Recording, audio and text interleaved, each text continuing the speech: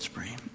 Our Father, we would ask that as we come to your word, learning more, believing things deeper from your scriptures, that you would apply these things to us. Clarity of mind, conviction of heart, and a response of faith and joy. Our Father, we pray that you would be our teacher tonight. We would ask in Jesus' name. Amen. Be seated. I would invite you to open God's word with me to Colossians chapter 3, verses 16 and 17. And would also invite you to have the outline before you with a paragraph from the Westminster Confession, chapter 21. We'll be looking at section 5 tonight. How grateful we are to have a confession of faith that has a whole chapter on the worship of God. Also, how grateful I am to be part of a denomination that has worked hard on what does the scriptures say about worship, and so has written over the years a directory of worship which all church officers subscribe to. It's that important. We saw in the beginning of this chapter that God's prerogative is to tell us how he is to be worshipped. And so we approach him only by his revealed will and no other way that's not prescribed or directed by Scripture. And how does the Scripture tell us that we are to worship God? Well, in two large categories, word and prayer. God speaks to us in his word, and we speak to God in prayer. And everything else in the service can be found as a subset of those two. And as our directory of worship says, it's advisable that these parts alternate in the service, because a worship service is really a conversation between God and his people. We've considered already two of the main elements of worship. The prayer is an element of worship, and scripture is an element of worship. Tonight we want to consider song in worship. And I've been meditating, wondering if this is really a subset of prayer or is it a subset of word? Perhaps it's both. It's good to review why we do what we do in worship. It's not just tradition, it's not just preference, and certainly not just Presbyterian. Why do we do what we do?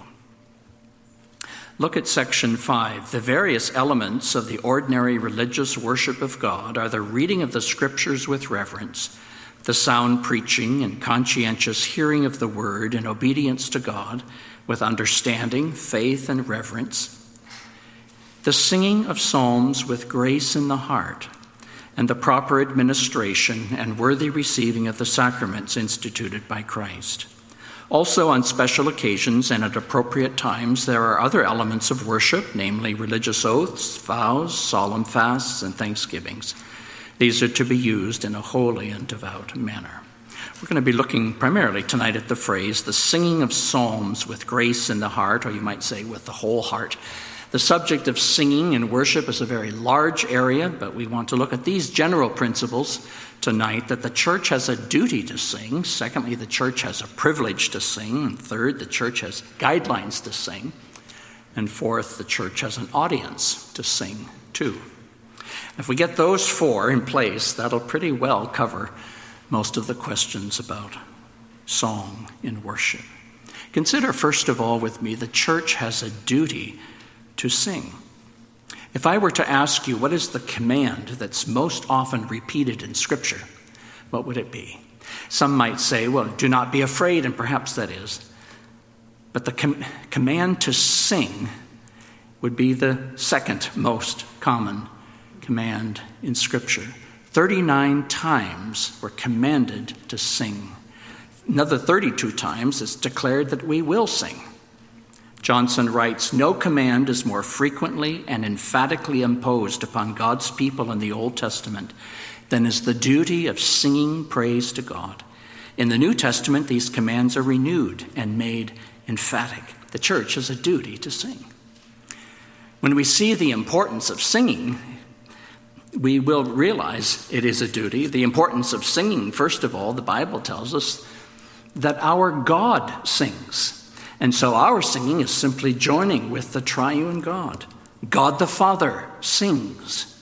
He rejoices over you, his people, with singing. Zephaniah 3:17, the Lord your God is in your midst, a mighty one who will save. He will rejoice over you with gladness. He will quieten you with his love. He will exult over you with loud singing.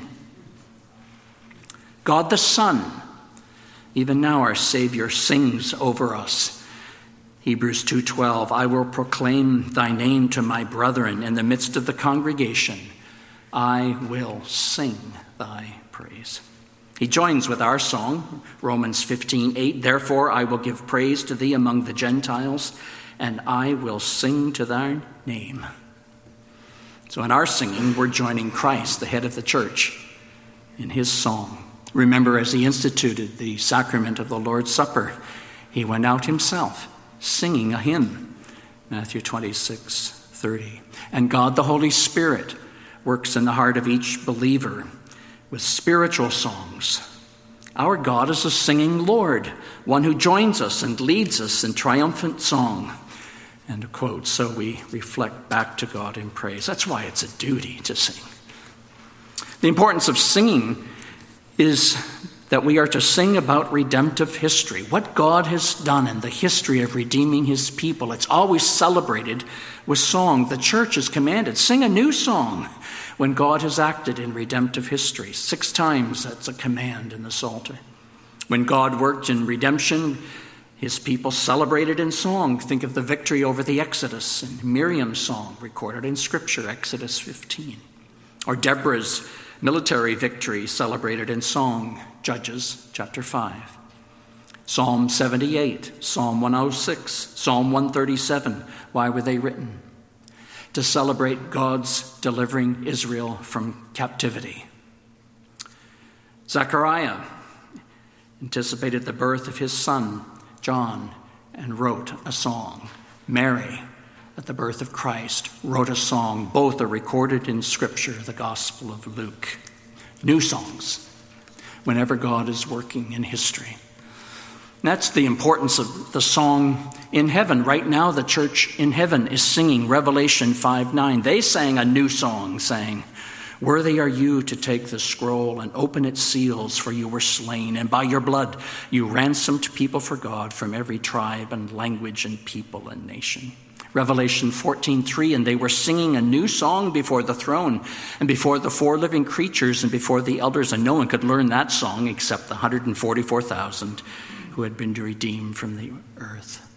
The church in heaven is singing a new song to Christ and to our triune God in celebration of the gospel. But that's what's been anticipated all the way through redemptive history. Isaiah 35:10, the ransom of the Lord shall return and come to Zion with singing. Everlasting joy shall be upon their heads. They shall obtain gladness and joy, and sorrow and sighing shall flee away. And the ransom of the Lord shall return and come to Zion with singing. Everlasting joy shall be upon their heads, and they shall obtain gladness and joy, and sorrow and sighing shall flee away. It says again, Isaiah 51. Isaiah 52, break forth together with singing, you waste places of Jerusalem, for the Lord has comforted his people. He's redeemed Jerusalem. We have a duty to sing. Psalm 149, sing to the Lord a new song, his praise in the congregation of the saints. Whenever we gather for worship, we are to sing. A whole book of Scripture. The book of Psalms is a collection of songs, some of them now some 3,000 years old. In the Old Testament, there was a sub-office of the priests, the Levites, that were trained singers to lead God's people in worship. It was that important. In the New Testament, the Apostle Paul instructs the church in Corinth, when you gather together, 1 Corinthians 14:26, sing hymns. Music and singing in worship is not entertainment. It's not a filter. It's a duty commanded by God. It's a remarkable privilege because we're singing to our triune God, celebrating his works of redemption and his great importance of the church, now and in the life to come. And so our directory of worship says congregational singing is a duty and a privilege to be practiced and cultivated in all the churches. Let every member of the church take part in this act of worship. So don't be shy about it. Don't be self-conscious. Maybe you don't have musical training. Maybe you have a bad ear. Doesn't matter. Open up the hymnal and sing. And all of our voices together are received by God as worship. The church has a duty to sing. And secondly, the church has a privilege to sing. Are you aware that the Reformation restored congregational singing to the church? It was Pope Gregory who removed singing from the congregation and transferred it, singing to only the priests and the choirs who represented the priests. All singing was in Latin, and the people could not understand, most people could not understand Latin. It was the Reformation that came with not only the rediscovery of the gospel by grace alone and faith alone and Christ alone, but it was also a great reformation of the church and its worship. And with all the differences between the reformers about what do we sing? Do we sing only the Psalms or Psalms plus hymns? Do we sing with instruments or without instruments? With all of their differences. And John Calvin, by the way, wanted trained musicians in worship, but it was the Geneva Council that didn't want to pay for them, that he didn't get the trained musicians. Luther didn't have that opposition, so consequently German Lutherans had much better church music than the Zwinglians and the Calvinists of Switzerland. But with all their differences, what was common? Singing was returned to the congregation. Singing was returned to the people. John Calvin believed that the congregation was the church's first choir. Not the only choir. He kept a trained choir for teaching the congregation how to sing the Psalms. Do you view yourself that way as we gather for worship? You're part of a choir as we bring the worship to God. Singing is to be done by the people.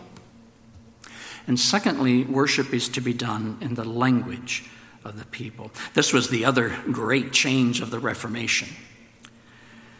They used tunes that were familiar to the people, but the greatest change was putting the congregational singing in the language of the people rather than Latin. And so Luther in Germany wrote hymns into German based upon the priesthood of all believers. And some have said that the spread of the gospel in Germany was as much due to the singing of hymns as it was to the printing press, returning the right of the people to sing praise to God. One Jesuit priest commented and said, quote, Luther persuaded more people with his hymns than with his sermons. Singing is to be done by the people in the language of the people. Singing is to be done by the Church Catholic. We profess to believe the church is one holy Catholic church. And Catholic has two dimensions. Yes, it's the church through all nations, all places, but it's also the church through all time and history. And that has to apply to music.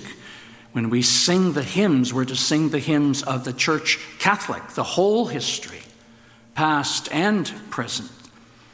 Quote, in the age of amnesia and chronological snubbery, we want our worship to have a memory.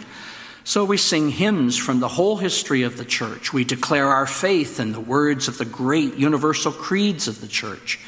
We remind ourselves that we walk a path which others have walked. Our faith is their faith. Our hope is their hope. Our God is their God. As David Gordon writes, anti-traditionalism per se, the rejection of all contact with the previous experience of Christianity, is therefore not Christian and is certainly incompatible with the Apostles' Creed. It's unchristian to reject out of hand all connection to the rest of the Catholic Church, as though their prayers, examples, faith, hope, or yes, hymns, could not possibly be expected to assist us. The church has a duty to sing. The church has a privilege to sing. And third, the church has guidelines to sing. What we sing is extremely important. There was a preface in the Old Trinity hymnal that said, it's well known that the character of its song, almost equal with the character of its preaching, controls the theology of a church. Look at Colossians 3:16 and 17.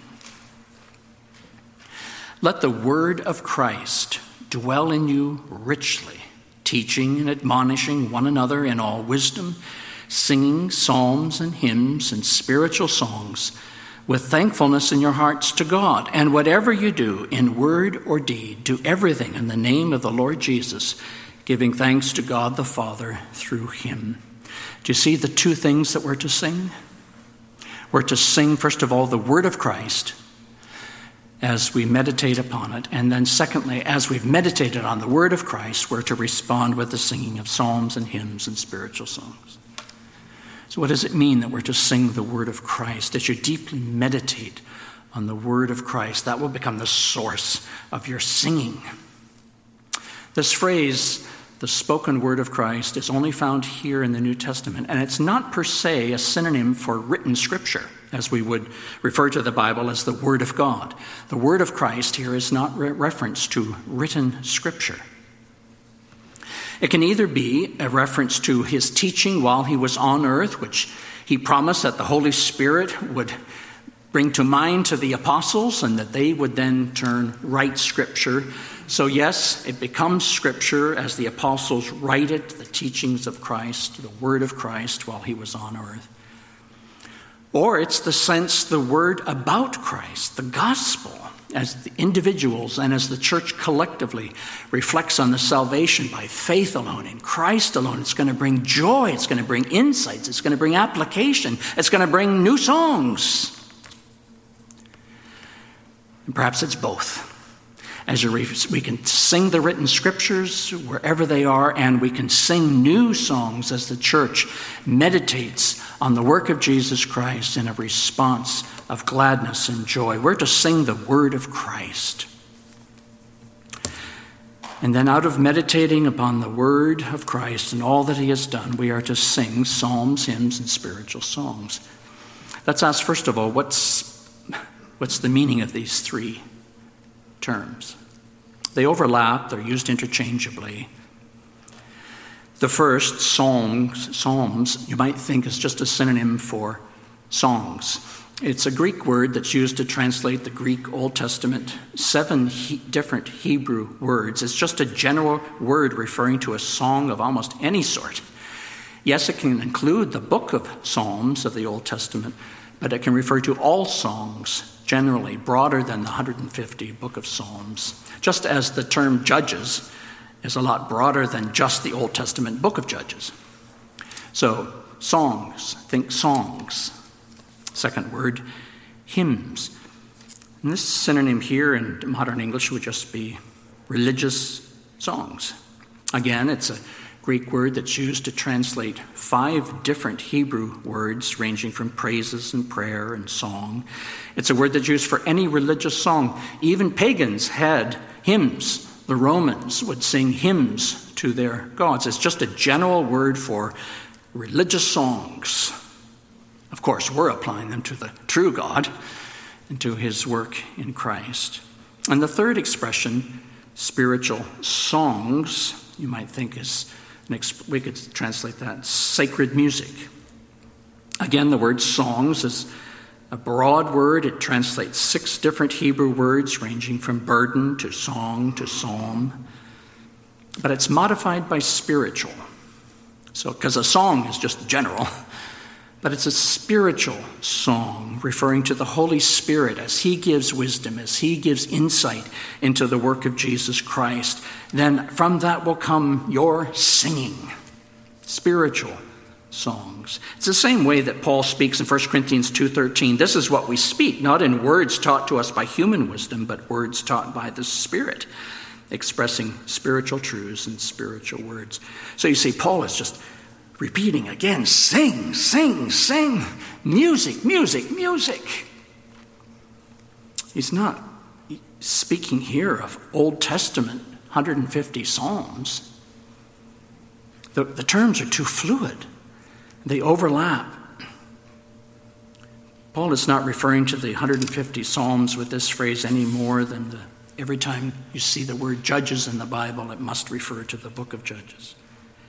John Piper, in his commentary on this phrase, writes, along with the singing of Scripture, there's to be a continuing flow of new and fresh expression of musical praise and worship that faithfully teaches and admonishes the church as we sing to the Lord our God. So it doesn't refer to the 150 Psalms of the Old Testament. Yes, we can sing them, and we should sing them. Reformers taught the church to sing the Psalms. John Calvin was the father of the Psalter for public worship in Geneva. As Gerstner put it, to say that John Calvin was the father of the Psalter is to say the same thing, because he becomes known as the writing of the Psalter for worship. The first Psalter was published in 1551. In 11 years, the complete edition was published. What was the first book published in America? 1640 was the Bay Psalter, the Old Testament Psalms to be sung in worship. But Calvin didn't object to the other Reformed churches in Strasbourg and Constance singing extra biblical hymns as well as song. John Calvin embraced the position of exclusive psalmody as his personal preference. He thought it would be safe to sing Scripture, but not because exclusive psalmody was commanded in Scripture or required by the regulative principle. In fact, under his leadership, the church in Geneva sang non-psalm portions of Scripture like the Ten Commandments. They sang extra scriptural settings of the Apostles' Creed. It was his personal preference, but he didn't require exclusive psalmody for all the churches. Hughes wrote, quote, "One can be sure that Calvin had no objection if in other churches hymns other than psalms were sung. His use of the exclusive psalmody was a matter of preference."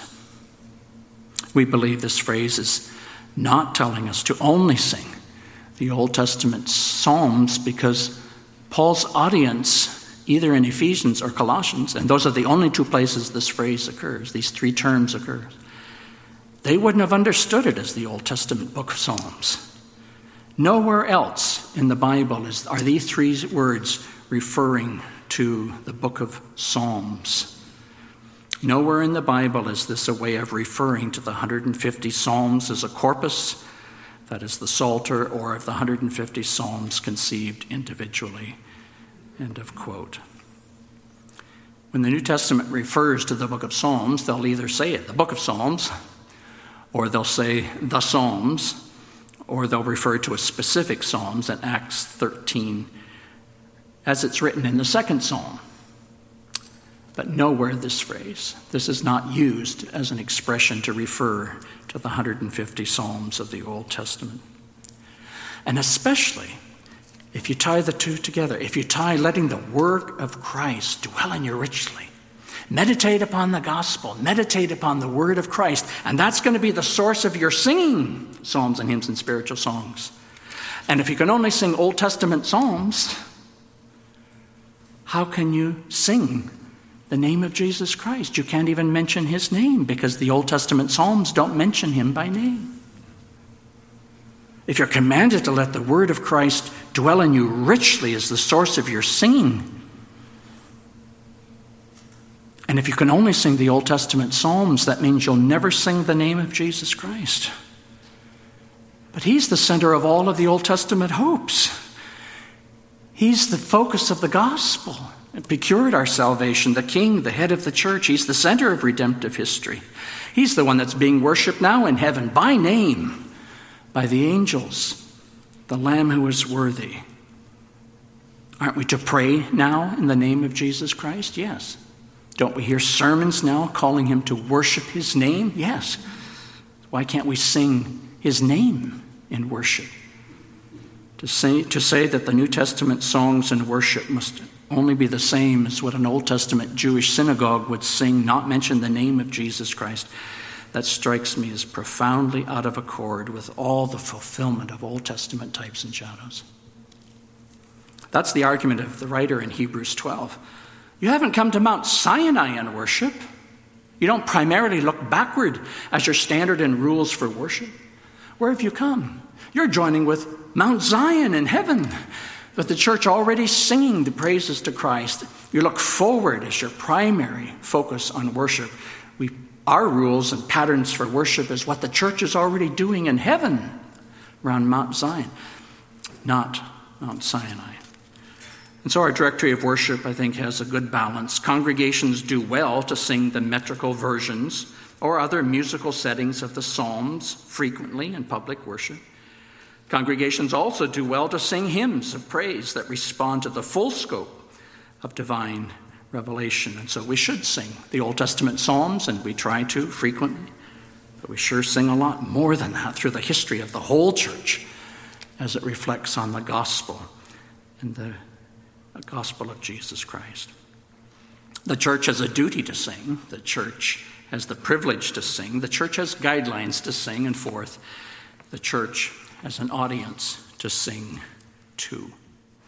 We see it in our text that certainly there's a benefit of mutual teaching and encouraging with singing, Colossians 3:16.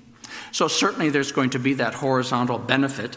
And how often have you been encouraged as you're in the middle of a congregation and the congregation is singing a hymn and it's stirring and it's very meaningful, a response of faith. Certainly there's going to be that benefit. But the primary focus, the primary purpose of our singing is vertical. The text goes on, it's in thankfulness to God. Do all these things to God, Colossians 3:17, with thanks through the Lord Jesus Christ. We're to sing to God, Hebrews 13:15. Let us continually offer the sacrifice of praise to God. That is the fruit of our lips, giving praise to his name. Psalm 98:1. Sing to the Lord a new song, for he has done marvelous things. The standard for all of our worship, including worship, the singing, is primarily God is the primary audience. He's the one addressed. He's the one to please. He's the focus of our praises as we come before him with joy and worship and solemnity. If you get the audience right, if you understand who we're singing to as the reference point, then a lot of the questions about music will fall into place. If God is the primary audience that we're singing to, that means several things. It means, first of all, our music must have transcendence and reverence. Psalm 99, the Lord reigns, let the peoples tremble. He sits enthroned upon the cherubim, let the earth quake. The Lord is great in Zion. He's exalted over all the peoples. Let them praise your great and awesome name. Holy is he. Exalt the Lord our God and worship at his holy mountain, for the Lord our God is holy. What is the church singing in heaven? Worthy is the Lamb who was slain to receive power and riches and wisdom and strength and honor and glory and blessing, Revelation 5:12. Reverence will affect our worship and all the elements of worship from beginning to end. It means we're going to bring our best. It means we're going to become prayerfully. We're going to become with focus. Certainly in the new covenant, our worship is to also express the great grace of the gospel, the joy of forgiveness of sins, that it's a free gift offered to all those who put their trust in the Lord Jesus Christ. And that gives us song in the heart, and that will affect our worship. But joy is not the same as familiarity. Joy in worship is to never replace glory, a sense of awe, and a sense of reverence. Hebrews 12:28, let us offer to God acceptable worship with reverence and awe, for our God is a consuming fire. Leland Ryken said earlier in this century, someone claimed that we work at our play and play at our work. Today, the confusion has deepened. We worship our work at our play, and play at our worship. To which David Gordon added, his observation is truer now than when he first made it, as a new generation now witnesses a new oxymoron for the first time, playful worship. We cannot deformalize or de-ritualize worship without turning it into play. R.C. Sproul's wisdom, the thing I look for above all else in church music is the sense of transcendence. Music and worship shouldn't familiarize God to me, but rather music should stimulate the soul to a posture of adoration. Worship is to be God-centered and therefore a sense of transcendence. Secondly, our worship must be well done. We're singing to God. Psalm 33:3, play skillfully with a shout of joy. It's done for God. Musicians are prepared. We're all to bring our best. We're all to sing with a shout of joy. Psalm 33:3. Shout joyfully to the Lord, all the earth. Rejoice, sing praises. Sing to the Lord with harp, the sound of psalm, with trumpets, the sound of a horn. Sing joyfully before the Lord our God. Congregational singing must never be the dirge of a funeral home. If you can't sing the music to a psalm, if it sounds awful, it's distracting from the words, and it's distracting from singing joyfully. Don't sing it. Our music is to be done well. If we're singing to God, thirdly, it means that our music is to be in sincerity. Amos 5:21, God says to Israel, take away from me the noise of your songs. I will not hear the melody of your stringed instruments. But let justice roll down like water and righteousness like a mighty stream. The Father is seeking such to worship him in spirit and in truth. So our directory of worship says God's people should sing, not merely with the lips, but with understanding and grace in their hearts, making melody to the Lord. So when you sing, when you open up the hymns, mean what you say. Reflect on what you're saying. Don't let the mind wander. This is too important. Music is God-centered. So our music is to have transcendence. Our music is to be well done. Our music is to be in sincerity of heart.